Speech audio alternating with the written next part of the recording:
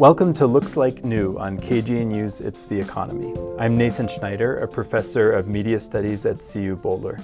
This is a show that asks old questions about new technology. We join you on the fourth Thursday of every month on the old-fashioned radio, or you can listen online as a podcast. Looks Like New is a production of the Media Enterprise Design Lab at CU Boulder. This month, our guest is Staco Troncoso. He's a Spain-based activist who's a co-founder of the Guerrilla Media Collective and a co-author of a new manifesto on the idea of distributed cooperative organization. And his work revolves around creating an economy and culture less centered on private property, more centered on the commons. We're going to be exploring the question with him about why we should care about care work, where care work can fit into the structure of our organizations, how care work might be accounted for better in how we think about our relationship with the economy. We're recording live here at CU Boulder with a participating audience, so we'll hear from those who are with us in this conversation a little later in the show. In the meantime, though, I want to introduce you to Staco Troncoso, a longtime friend and collaborator who's inspired my work for years. And he exemplifies, in a lot of ways, the reasons why international networks have been so important to me.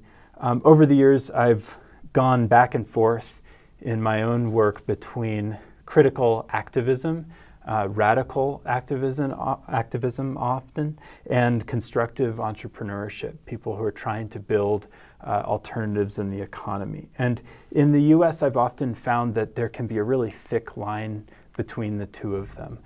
It's hard to pass from one to the other. And people on either side of the divide of activist and entrepreneur might not trust each other, might not know how to talk with each other, work together.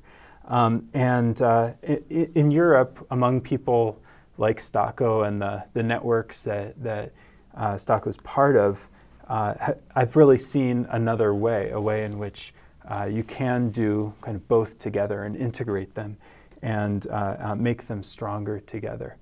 And I think you'll see what I mean in this conversation. This month, Staco and his collaborators have just released a powerful new document, this manifesto on DISCOs, or distributed cooperative organizations. You can find it at disco.coop, disco like the dancing.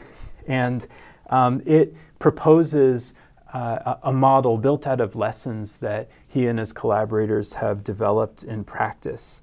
It's a critique on the one hand of a kind of techno-utopianism and an attempt to seriously account for what a lot of our businesses and organizations don't account for, particularly care work and the other kinds of labor and participation that are highlighted in feminist economics that have often been left to the margins of the economy. This is something that, a set of questions I've been thinking about a lot in my own life. I spent the first half of the year working as a full-time parent and thinking a lot about living a great deal the questions around the economy that surrounds us and the value that work has in it, whether that care work has in it, whether we want to treat care as something external to the economy, protected from it, or whether we want to integrate care into how we calculate value and how we distribute it. And Staco and his collaborators have developed an approach that kind of challenges the premises of both and attempts to synthesize a new alternative for how we might conceive of these really essential types of work. Staco, thank you so much for joining us. Thank you for having me here. Can you start out by telling us about some of the context out of which this DISCO model has emerged? Particularly, what is the Guerrilla Media Collective, and how did some of the problems arise for you that led to the DISCO? Well, it has to do a lot with the notion of work. So Disco, in a nutshell, is a way for people to work together in ways that are commons-oriented, feminist economic, and cooperative. And we'll unpack what those mean. But it's not a theoretical proposition. It's actually been developed out of the work of 5 years in my own socially oriented non-profit co-op. That's the legal status of our co-op. So the name already tells you kind of like the coordinates of where we're going. So this question of work, you often hear, people say, what is the future of work? This is something that you hear again and again. And right now the answer seems to be automation and technology. And we think that this question merits a fuller examination. And first of all, we can ask, what is work? And the typical answer would be, employment, like wage labor, going somewhere where you get your paycheck at the end of the month. But if you take it in another sense, work is your productive capacity, where you put your energy, where you put your time. And if you're going to be engaged for a third of your life doing work, what is the work that you're doing? Where is the value that is being created going? Is it going to this abstract thing called the economy? Or is it actually tackling the great challenges of our times, meaning climate change, social breakdown, etc.? And can we find a way to combine that? So a way to tackle these challenges has been activism, yeah? But activism is usually relegated for those who can actually do it. And on the more institutional level, like for example, there's this talk about like NGOs, non-government, yeah? The third sector, non-profit, it's all in negatives.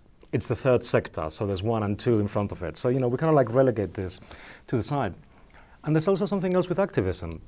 I'll give you 2 stereotypes of the activist. So one is the person who's like really going for it and, they just like grow their own food and they can totally do it. And another one is the trust fund kid who actually has enough money and can take care of his or her life to be able to do activism. So we wanted to bring these things together and to find ways for people to work together that also had a social mission. Now, this is nothing new. This has been a challenge that has been tackled by cooperatives for the last 175 years, by the social and solidarity economy. But maybe what distinguishes what we do is that we're very observant about some of the socio-economic trends that we see right now with things like the so-called sharing or gig economy, with automation, with the digitalization of the economy. How can we use these tools for social and environmental outcomes, and also to be inclusive and educational about these terms? So, they're not something that the experts will deal with, but how can you take advantage of that? And so Guerrilla Media Collective, what does it do? Yeah. And what kinds of challenges have you encountered in that work? Yeah. So Guerrilla Media Collective was co-founded by my partner and co-author of the Disco Manifesto, Anne-Marie Utrero, and myself. And this happened around the time of Occupy. So before Occupy, there was a very similar movement in Spain called 15M, 15M. And arguably it was a big inspiration, along with the Arab Spring in Occupy, in decentralized organizing, in not having like single issue causes and, like occupying a space and gathering like all this attention. So while this was happening, we were talking to the library generously donated by Patti Smith in Zuccotti Park and with the library in Spain. And of course, there was a lot of miscommunication because of the language issue. And I had been a professional translator for 20 years, so, it's like, this is very obvious, this is what we have to do. So we started facilitating those conversations, but then the issue arose is like, we don't have enough free time to do this. How can we make this quote unquote sustainable? How can we spend more time basically translating the stuff that we feel is valuable? So we came up with Guerrilla Translation at that time. And I'll tell you how Guerrilla Translation works without getting into the nitty-gritty. So say, for example, that I've read, and this is a true story, I've read a text of Nathan's that I've been really inspired by, and I'm a translator. I have translator superpowers. And all of you, everyone has certain talents that they've developed that they can articulate, yeah? So for Nathan, I would say, hey, we're going to translate your text to Spanish pro bono.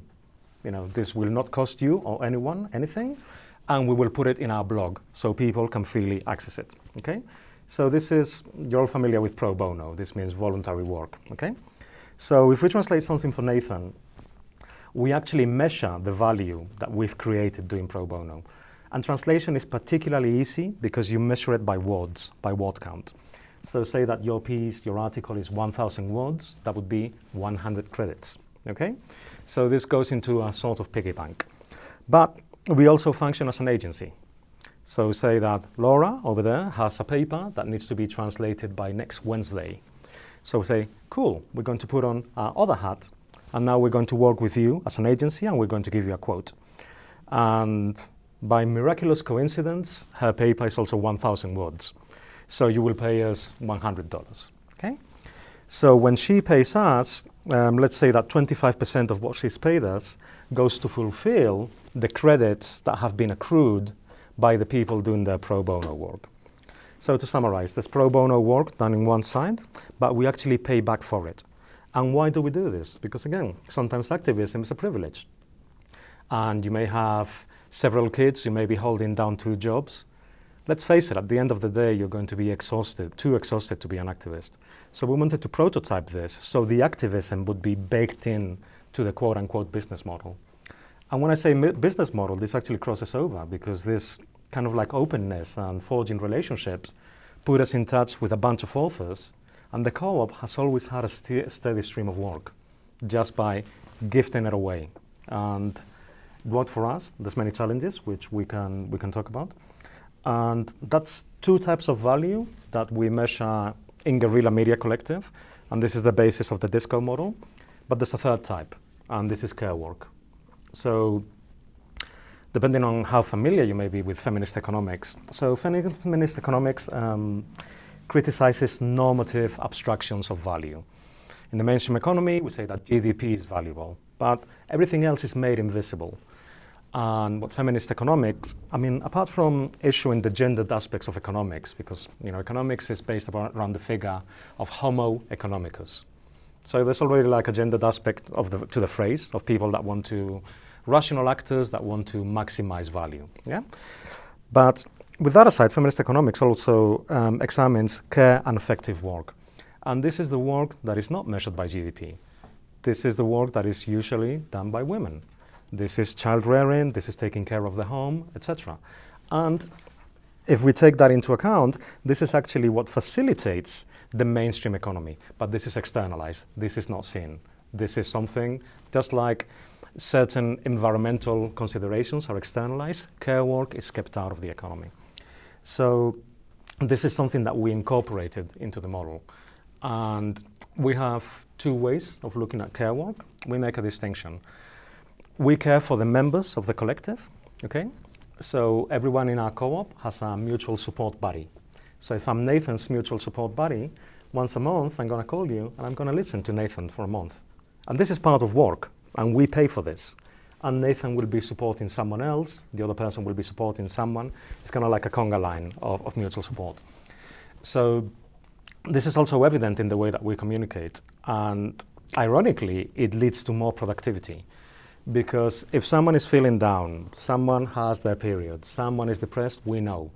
And it's not like this person has to put their hand up and say, I really need a day off. We say, let me take over. Because we want you to have the day off. And we have this system of signaling about this. We have like check-ins and stuff. So that's care work for the members of the collective. But we also care for the collective itself, because the collective has a social mission. And in our case, it's creating commons around translation, communication, etc. And for this social mission to be fulfilled, we need a healthy collective. So another part of this care work is, what does the collective need to be healthy? What does it need to be fed in its paying work? It needs, because we do this pro bono work, it needs to meet certain quotas of pro bono work. Everybody needs to be happy. Someone has to be putting stuff on Twitter or Mastodon. So we see this as care work for the health of the collective. And then one further exploration, which we haven't had time to do, but it would be fascinating to do in research, is how can we enfranchise the care work that is outside the collective, in the home, in the family, etc. How can this play a part beyond communicating it, which we communicate quite openly?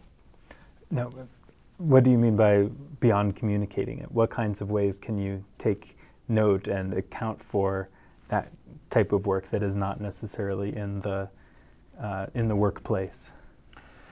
I think that this is a huge issue because what we do is actually quote unquote tokenized, meaning that we measure the care work that we do by hours. And I could go into that, but I won't extend myself.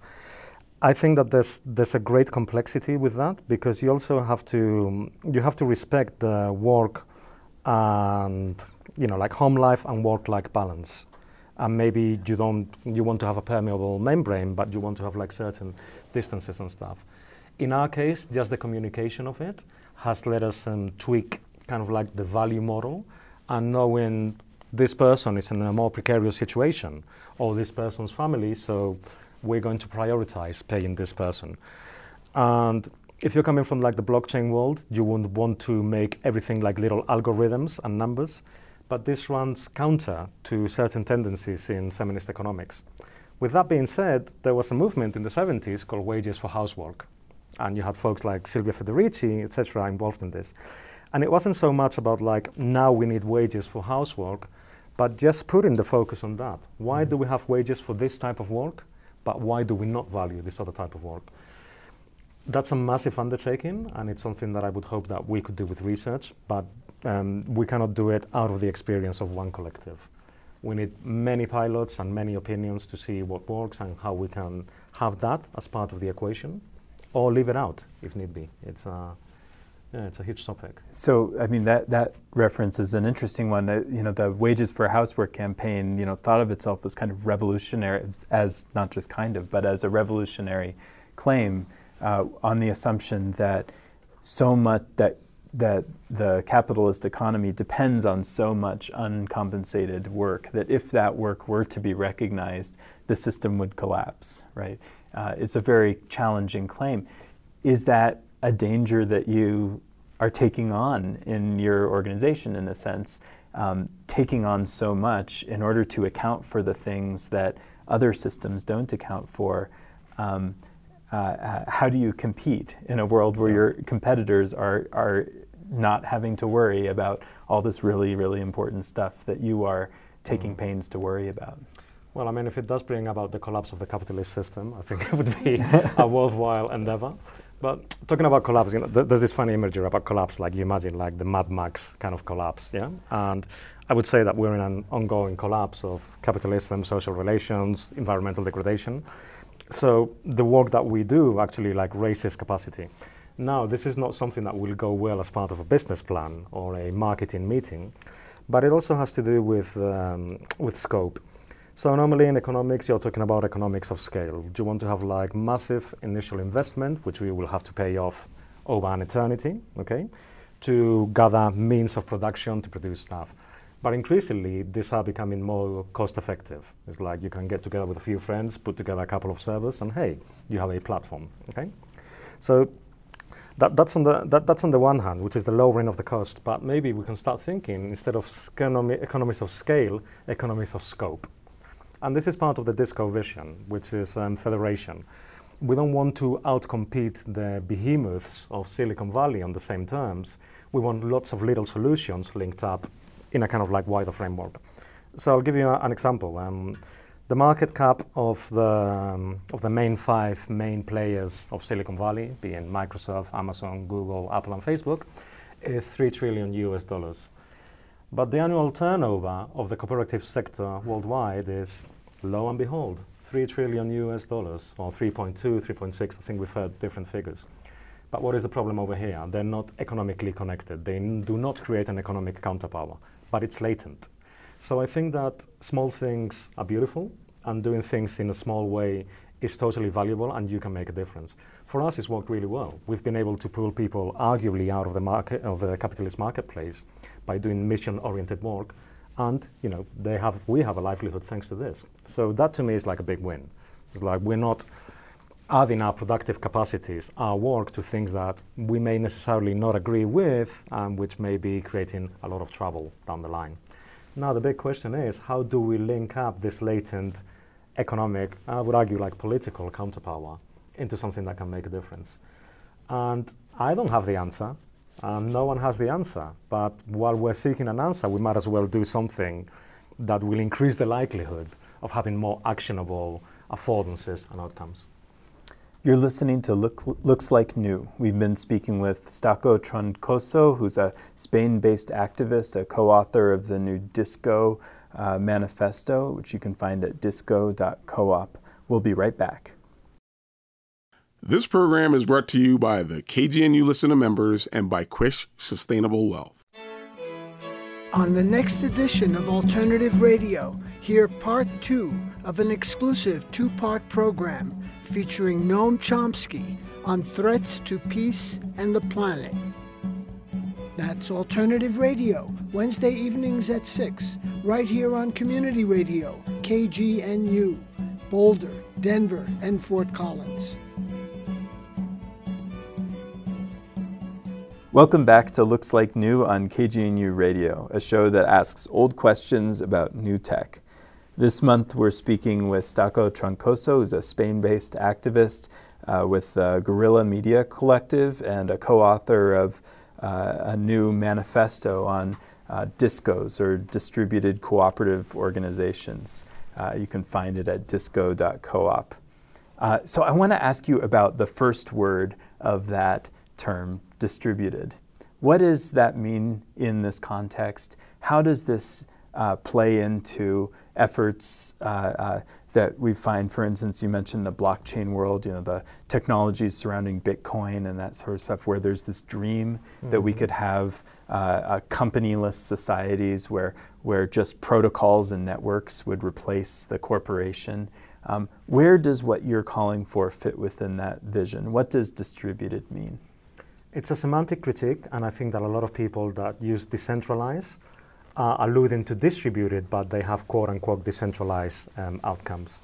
So decentralization, these are network topologies, but we also use them in another layer to talk about social relationships. So decentralized means that I can be a branch and there can be nodes connected to this branch. But if I go down, there may not be connectivity to the nodes. And in the blockchain world or the open source world, it's usually employed to talk about connectivity among nodes, but it doesn't talk about the power relationship among nodes, okay? So if we use the example of Bitcoin, Bitcoin has a Gini coefficient. Gini is the index that measures inequality, okay? It has a Gini coefficient bigger than most national currencies, okay? So even though, yes, Bitcoin is open source, anyone can mine Bitcoin. It's like, sure, but if I don't have access to a computer, if I don't have access to electricity, I will not mine as many Bitcoins as this gentleman that can be running a server factory in China running on dirty electricity. So like many things, the privilege with which you enter an economic system will determine the outcomes that you will have within that system. So distributed, apart from kind of like the more technical appreciation of the world, we use it to mean how about distribution of power. And the blockchain is a movement which, again, talks about disrupting and decentralize, like institutions which are obsolete. But if you're not distributing or decentralizing what we call the trifecta of hierarchy, which is the patriarchy, capitalism, and colonialism, your decentralization is only going to benefit a few, and it's not true decentralization.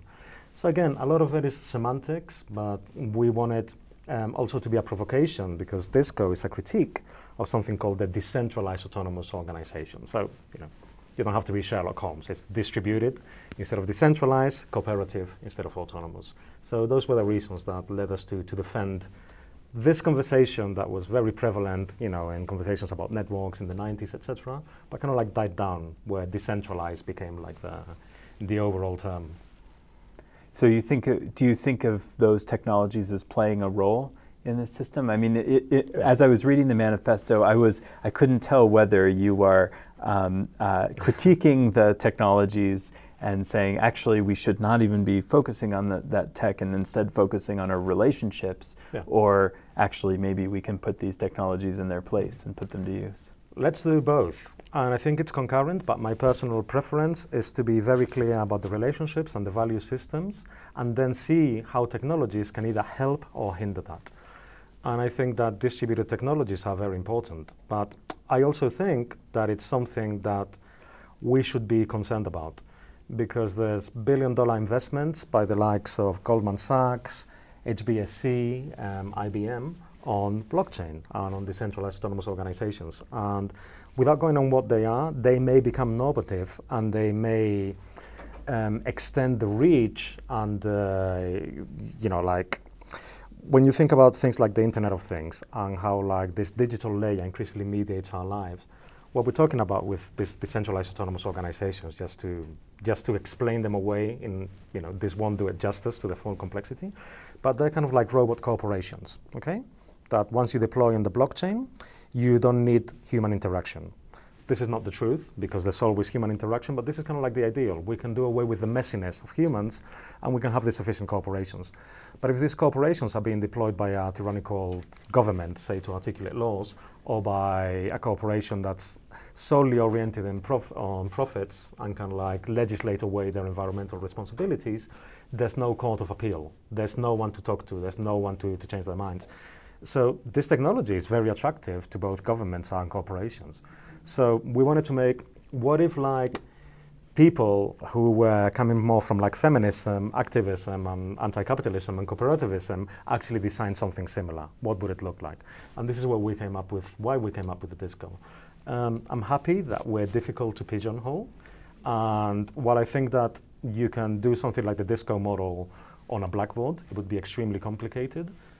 Distributed ledger technologies and blockchain technologies do present certain opportunities, which, just like the internet, will be taken away by those with the most power to invest in it.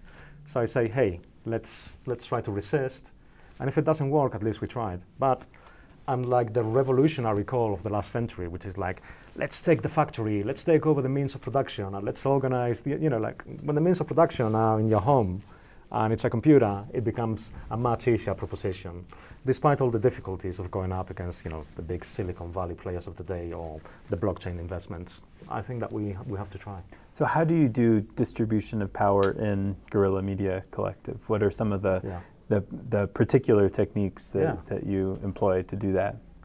So I'm going to say like one of the ultimate cliches, which is knowledge is power.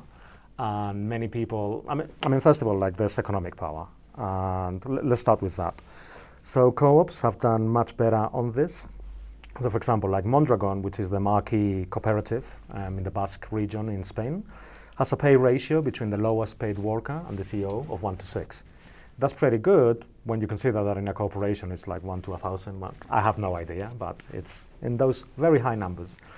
Outlandish, which is a co-op in the UK, a technological co-op, they have 1 to 3. In Guerrilla Media Collective, it's 1 to 1. But now that creates a problem. It's like this person that has just joined the co-op, we haven't checked each other out. We don't know this person. How can we pay this person the same value? How can we distribute power? So one of the techniques that we have certain membership levels, and they work with dating metaphors. So we have casual members and we have committed members. So like you're dating you have a casual relationship. Yeah, I'll see you later. Maybe I like you, I don't like you. Or you have a committed relationship, it's like, okay, we need certain responsibilities. But in between, we have something called the dating phase. So this is where we're checking each other out. So what this means, in essence, is that we have a 9-month training period for people to join the co-op. For example, in Spain, if you want to join a co-op, you have to provide social capital. You have to buy your way in. And, that's 2,500 euros normally in Spain, which is arguably affordable compared to like being a shareholder. But we would argue that many people cannot afford that. So in our collective, it's actually, 20 euros, but we will ask you to work voluntarily for 9 months, learning the ropes. And there's much more fine-grained complexity with that. There's like pay levels and stuff until people become committed members. So that's one way to distribute power. Going back to my earlier statement, knowledge is power. So what we do during this mentoring phase is have mutual learning. So just the same way that everyone has a mutual support buddy for the affective support, you also have a mentor, a person who will be with you during the whole process. We have extensive documentation, but it's not enough to have like a really cool wiki of best practices because everybody learns differently. And some people may learn better with visuals or with an infographic or with a conversation. And this has been hugely successful in the parts of the co-op that we've implemented it. And it's created a truly multidisciplinary team that now is able to do a lot of things. We started with translation, but like these people are doing like social media, they're developing the Disco model along with it. And it's hugely gratifying, how can we have more people who are not academics or who are not like the privileged trendsetters for like the next wave of activism or the future of work, but people who just want to work in different ways. And not only is power distributed in the co-op, but I think that a co-op, an organization with distributed power, can face off against other organizations much better and can relate to like-minded organizations much better too. So one last thing I want to bring up is this notion of the commons, which is central to what this business is about, creating commons and having a relationship to a productive relationship, not just toward creating private goods, but creating common goods. Can you say a bit about what that means in the context of both Guerrilla Media Collective in particular, but also in the Disco model? Yeah, I mean, the commons are essential, and I would argue with you that common goods is an economistic term, where to us the commons are a social process. So we define the commons as a resource governed by a community according to the rules of that community. So you can take something like community-supported agriculture. The resource would be the food, the farming. The community would be the farmers, the people who are putting out the boxes, and the rules would be like, okay, who's doing the delivery on Thursday, or who's picking up the tomatoes, whatever. That's one kind of a commons. Something like Wikipedia, the resource would be universal knowledge. The community would be the Wikimedia Foundation, the writers, the editors, and the rules is, what do you need to do to write an article that complies with the rules of Wikipedia? So we see the commons as social processes, okay?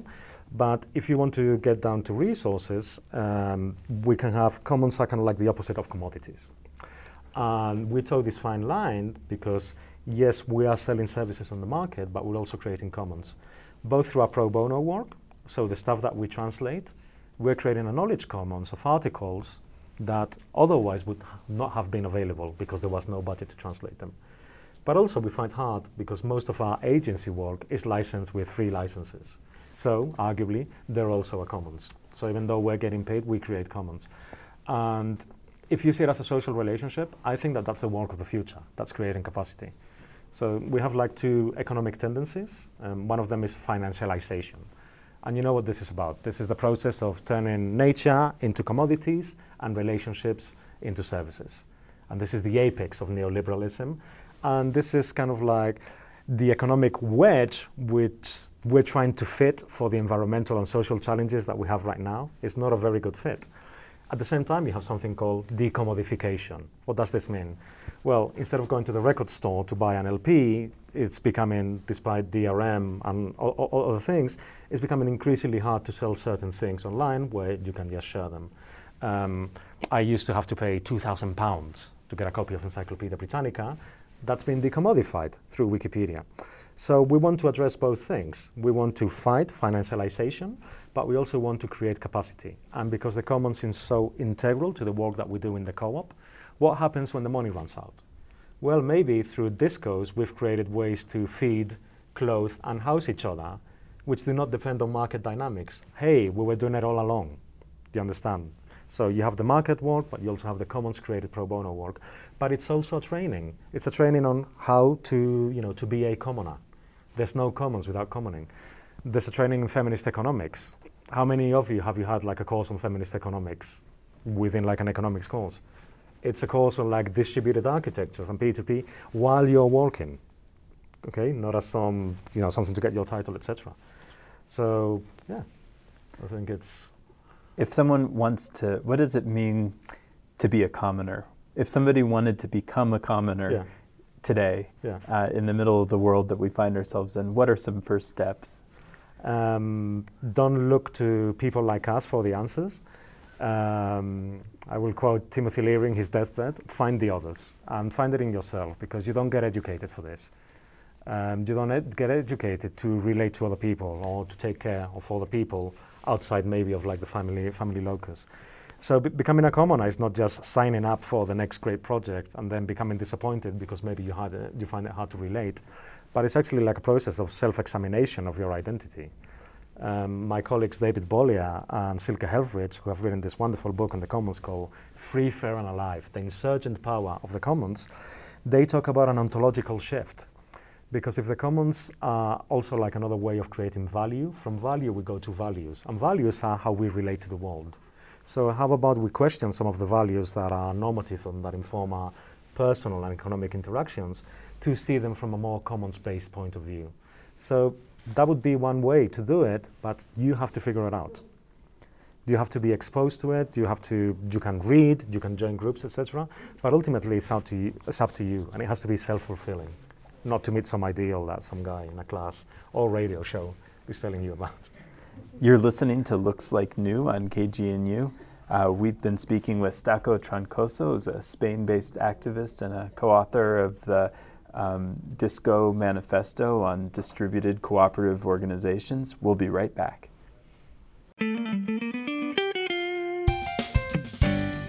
Hi, this is Helen Forster from E-Town.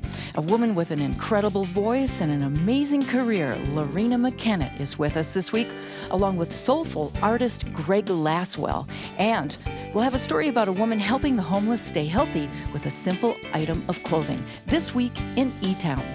Sunday morning at 11 on KGNU. Welcome back to Looks Like New on KGNU Radio, a show that asks old questions about new tech. I'm Nathan Schneider, a professor of media studies at CU Boulder, and this month we're speaking with Stako Troncoso, a Spain-based activist and co-founder of the Guerrilla Media Collective, also a co-author of the new Disco Manifesto, a manifesto about this new model of distributed cooperative organizations, which you can find out more about at disco.coop. So we're here recording at CU Boulder on campus, and we have a live audience here who's going to join into the conversation. We have a first speaker lined up. Do you want to take it away, please? Yeah. First of all, thank you for being here. My question was, care is really important, and it's important to, create ways for people to get and give it in, our existing world. But it feels scary to think that, the mutual care system, to think of all those mechanisms and relationships as, paid work. So how do you approach how that can feel scary sometimes to say that instead of valuing work that is not paid, we are making all work paid or all care paid? How do you navigate the ways that might feel tricky? Yeah. So I'll answer for our collective, and this is, in the Disco Manifesto we talk about our experience, but we're really excited about other people taking on this challenge and to have many answers. So the Care Work Park, which I've explained, we time track, but we don't get paid for it per se. But this actually clarifies the conversations, meaning if one person has done 30 hours of care work 1 month, and another person has gotten paid a bunch because they've done translation or social media for a campaign or something, this clarifies the conversations. So we don't use it to tokenize it, to get directly paid, except for project, when we've had project funding, we use the project funding, we assign it that way, okay? But it's to have more information, because many of the disagreements that you may have when you're working together is because of all this invisible dimension.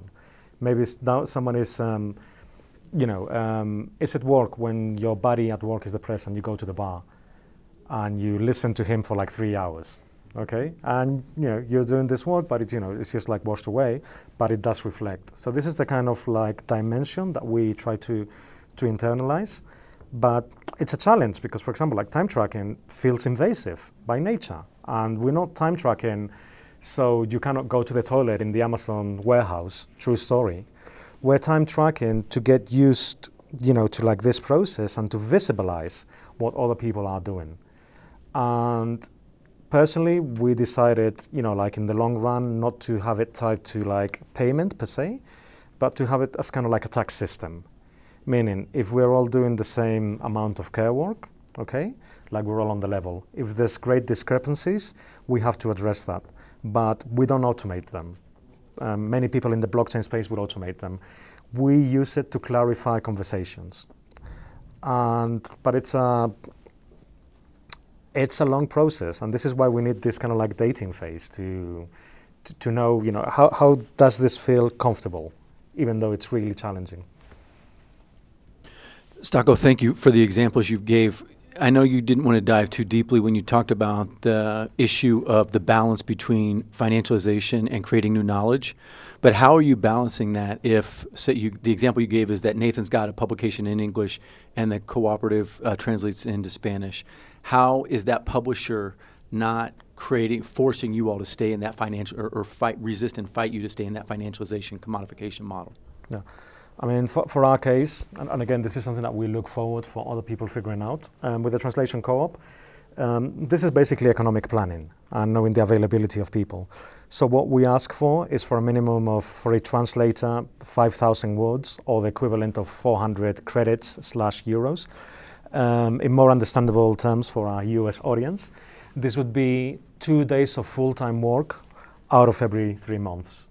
So this is like a very low-level threshold.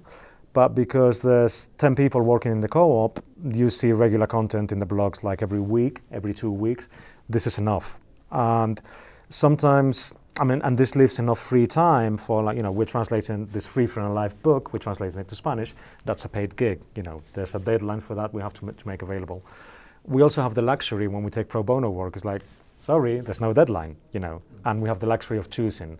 We accept suggestions, but normally the criteria is like if the translator is passionate about something, she will contact the author to translate this. So, you have like this inherent motivation. But I mean, you have to balance that with the availability and, this is again like quarterly economic planning. And for us, this low threshold has worked.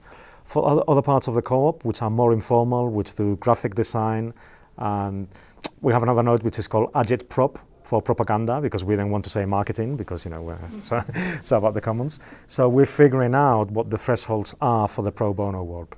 But again, this is down to the specific circumstances of each, whether it's a disco, cooperative, etc. You have to be sustainable. But if you're doing activism on the side, you might as well see how that activism is economically impacting your own life and the life of those that you're working and sharing with. Thank you. You described accounting for care labor, and I've been organizing with independent workers, freelancers here in Denver, and many of them leave the standard economic scene, the corporate scene, and because it doesn't account for care, and it's just a bad experience for many people. And I wonder what your thoughts are on the attractiveness of companies, organizations that actually account for care as a way to pull people into this alternative economic paradigm. I think that the devil's in the details, because when you were talking about companies that don't account for care, and suddenly had an image of the Googleplex with its daycare center for children, with its like free food, etc., which kind of like puts care work so that you're a more productive subject for Google's shareholders.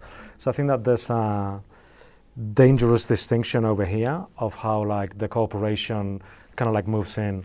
If you read Margaret Atwood's trilogy of like The Year of the Flood, etc., this is set like in the future, where it's kind of like a Googleplex, kind of like fenced off, communities, and there's like like the projects or the shacks and stuff. So there's this kind of like really binary world, and we don't want care to be just like set in the corporate world. At the same time, people are becoming freelancers, and that's also like a double-edged sword, because, for example, I don't know, the way it used to be, or at least the way it used to be in Europe, if you're working for the company, for the corporation, you're part of wage labor, and the state will give you, not in the case of the US, will give you health care, etc. So that was that type of care provided by the state, which is, increasingly being torn down through, austerity programs, etc. So that's another type of care that maybe not the most convenient. So what I would argue would be for models, I mean, there's like the personal care, and it would be really good to receive this in the workplace, which is what we argue in DISCO. There's fostering a culture of care while you're at the workplace and beyond, but there's also like care systems. So we can have things like the social care co-ops in Emilia-Romagna. So you know what the story is. It's like those of us in Europe that have been hit by austerity, we're going to privatize health services. Yeah, we're going to give them for the corporation. Okay, but what they did over there is they gave it to social care co-ops, and they're multi-stakeholder co-ops. So you have like various people that do decision making over there, and that's an exciting way also to formalize care, not in like, well, it's your business, it's your problem, not my problem, I want you here at 8 o'clock. Or, well, it's the state and you have to, but if you're a denizen, not a citizen, if you're an immigrant, we don't care about you. Or yes, if you can go to the Googleplex, you get care. What about the spaces in between? So I think that what we're proposing, and of course all the complementary movements, that can be an answer to that question. First of all, thank you for being here. I find this really fascinating. Say that somebody was a part of a vibrant network of relationships in their local community that, is intrinsically social, and there's caring going on and being exchanged in that network. And that network had the potential to shift or add a layer that was this economic activity where we were able to network our skills together and begin funneling actual money through the system. How developed is the DISCO model for a group like that to look at and to begin modeling themselves after? Is there, programming or articulation that has taken place to describe how another organization would begin to do this? And I'm just getting introduced to this idea, so thank you for any clarification there. So here, before talking about DISCO, I would talk about the commons. And one important thing in the commons is to keep commons and commerce clearly defined, okay? If there's vibrant relationships, you don't want to kill them through economic interactions. You want the economic side to allow your sustainability to have more time available for the vibrant relationships. But this is a minefield. You have to be extremely careful. Also more about the commons. The commons thrive on their specificity. There are no two commons which are alike. And also commons are based in patterns, not blueprints. So blueprints prescribe and patterns describe. So the DISCO model is a series of patterns. I mean, the governance model that we propose is the guerrilla media collective governance model, but we don't expect anyone to copy it. But we have a series of patterns that have worked for a cooperative that works digitally, that does media, okay? So we're talking about like a media co-op here in the university. That can be a template. How do we do this for people who are working in a permaculture garden? They have to figure it out. And we're in conversation, there's like a few pilot projects that want to take part in DISCO. And the people that we've been working to, we've tried to get them as varied as possible. So to just go from like quote unquote digital labor, which is what we're doing, to actually like maintaining like physical spaces, it's very, very different. So we can have the base governance model, and like these are the patterns that were successful for us. There's also a series of, I'll run this down. We have like 7 DISCO principles, and these are like the minimum ask for there to be a DISCO. So there's the 7 cooperative principles, which you may be familiar with. So we kind of like did our spin, and really quickly I'll say what they are. So DISCOs have to be oriented towards social or environmental ends, not profit. It's like do something that matters, with your capacity. They have to be multi-constituent. The same way that we have like casual, dating relationships and committed, it's not just for the benefit of the worker owners, which is what co-ops are really good at, but what about everybody else? They have to actively create commons, not just take from the commons. They have to be transnational. We may have this great local food garden, okay? But if the garden next door plants Monsanto Terminator seeds and the wind blows over because there's a legislation over here that allows that, then we're in trouble. So, this is also like a political proposition. So we also argue that we can share transnationally. The 5th principle is that they're focused on care work, which we've spoken about. The 6th is that they examine new flows of value instead of like wage labor or this is what you get paid at the end of the month. We have the care work, the pro bono work and the agency work. And the last one is that they have to be federated. And this goes back to what we spoke about, economies of scope, not of scale. If you'll allow me, I'll get away with a quote that I've given in every single talk for the last 2 years, so for the benefit of the radio show. This is by British ecologist David Fleming, author of Surviving the Future. So he said, like, large-scale problems do not require large-scale solutions. they require an abundance of small-scale solutions within a large-scale framework. So for us, commons would be small solutions, and peer-to-peer, commons-based peer production, which is what you see like in Wikipedia. These kind of like systems would be the framework. Talking about DISCO, an individual DISCO, like Guerrilla Media Collective, would be a small solution. A DISCO framework of not only DISCO, but social solidarity economy, platform co-ops, etc., that would be a large-scale framework to address this. Yeah, and if you look at the Guerrilla Media Collective wiki, you see quite extensive documentation of the kinds of things they're up to in a lot of detail. You gave some good examples about care work on like the individual level and then the organizational level. And I'm wondering if you have any thoughts around sort of the federated level. What would it look like for care work for the organizations in a federation? The honest answer is I don't know, and I'm fascinated. We've just prototyped it at our own level. I guess that the easiest thing would be to so we have like mutual support calls every month. So maybe with the next DISCO over, you can try and like have meetings with like certain rhythms or certain frequencies. We also have like our own blog where we tell about our stuff, and to us that also speaks to the care work dimension. And we actually like want to encourage like other DISCOs, as Nathan has alluded to, we have a generous overabundance of documentation in our wiki, but having documentation is not enough. You need curation, you need narrative, you need storytelling. So part of the care work, we believe, is like telling those stories, but this is a two-way street, so we also want to listen to other stories. Whether there's like more formalized / tokenized ways of doing it, because we are measuring it, and we expect like other DISCOs to either use the same system of measuring that we do by hours or other systems. I think that we could mutualize that. I think that we could factor that. But that would be like one of the three kinds of like value piggy banks or streams, okay, with which we can relate to like other DISCOs and say, okay, where is help needed?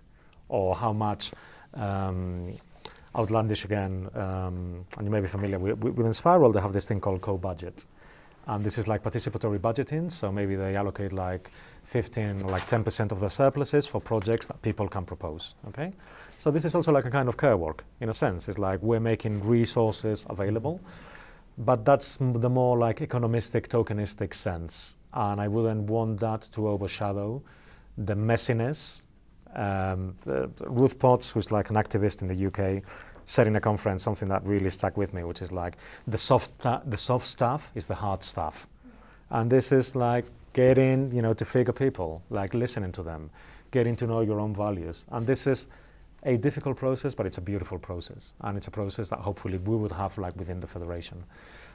But again, because there's no federation right now, it's like, we have one quite developed pilot project and 5 or 6 like people who like, groups that want to pilot it. We're not ready to answer that right now. This has to be figured out ongoing.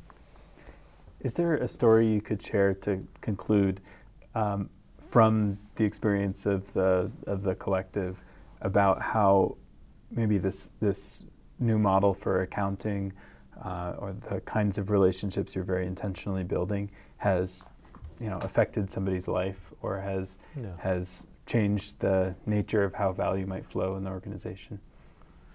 It's affected my life, and it's affected the life of my partner. And I mean, looking back, thanks to this, we've been able to keep going through difficult times. And if you check out our website, it's like, wow, we've done so much. It's like you only like realize when you look at the path back. We've also, like I say, like arguably, and this is an argument, like pull people out of like, maybe not the capitalist marketplace, but like profit-oriented outcomes. So we have people doing work. They're not translating for the bank or the car company anymore, and they're not feeling alienated. And alienation is a huge thing, and we've been having this conversation for the last 150 years. So it's integration. We've also been able to like help one of our members get his visa status because we've been able to give this person regular work. Why have we been able to do that? Because with the value accounting, it's been easy for us to like, okay, we'll all take a cut for now so that you can show this, etc. And it also like enfranchises people. You don't have like different departments where there's this like shadowy accounting department that no one knows about. and say, well, that's unfair. So, like it enriches the conversation. And to be clear, we have a long way to go, especially like in terms of like having like accessible platforms to have these conversations and to like display the value, etc. This is the work of the coming years. But yeah, there's many stories. I don't want to like personalize it too much because I could tell my story, but I could tell other people's stories, but I wouldn't feel comfortable just being like too specific. Well, thank you for sharing what you've shared. Yeah, thank you for having me. You've been listening to Looks Like New on KGNU Radio, a show that asks old questions about new tech. We've been speaking with Staco Troncoso, a Spain-based activist and co-founder of the Guerrilla Media Collective, also a co-author of the new Disco Manifesto on distributed cooperative organizations that you can get at disco.coop. I'm Nathan Schneider, a professor of media studies at CU Boulder. Looks Like New is a production of CU's Media Enterprise Design Lab. Laura Daly was our engineer for this show. You can find out more about our work at cmci.colorado.edu/medlab. If you liked what you heard, please spread the word about this show and consider leaving a review if you're into that sort of thing, wherever you get your podcasts. I'd also love to hear from you with comments and guest ideas. You can reach me at medlab@colorado.edu. I hope you'll join us next month.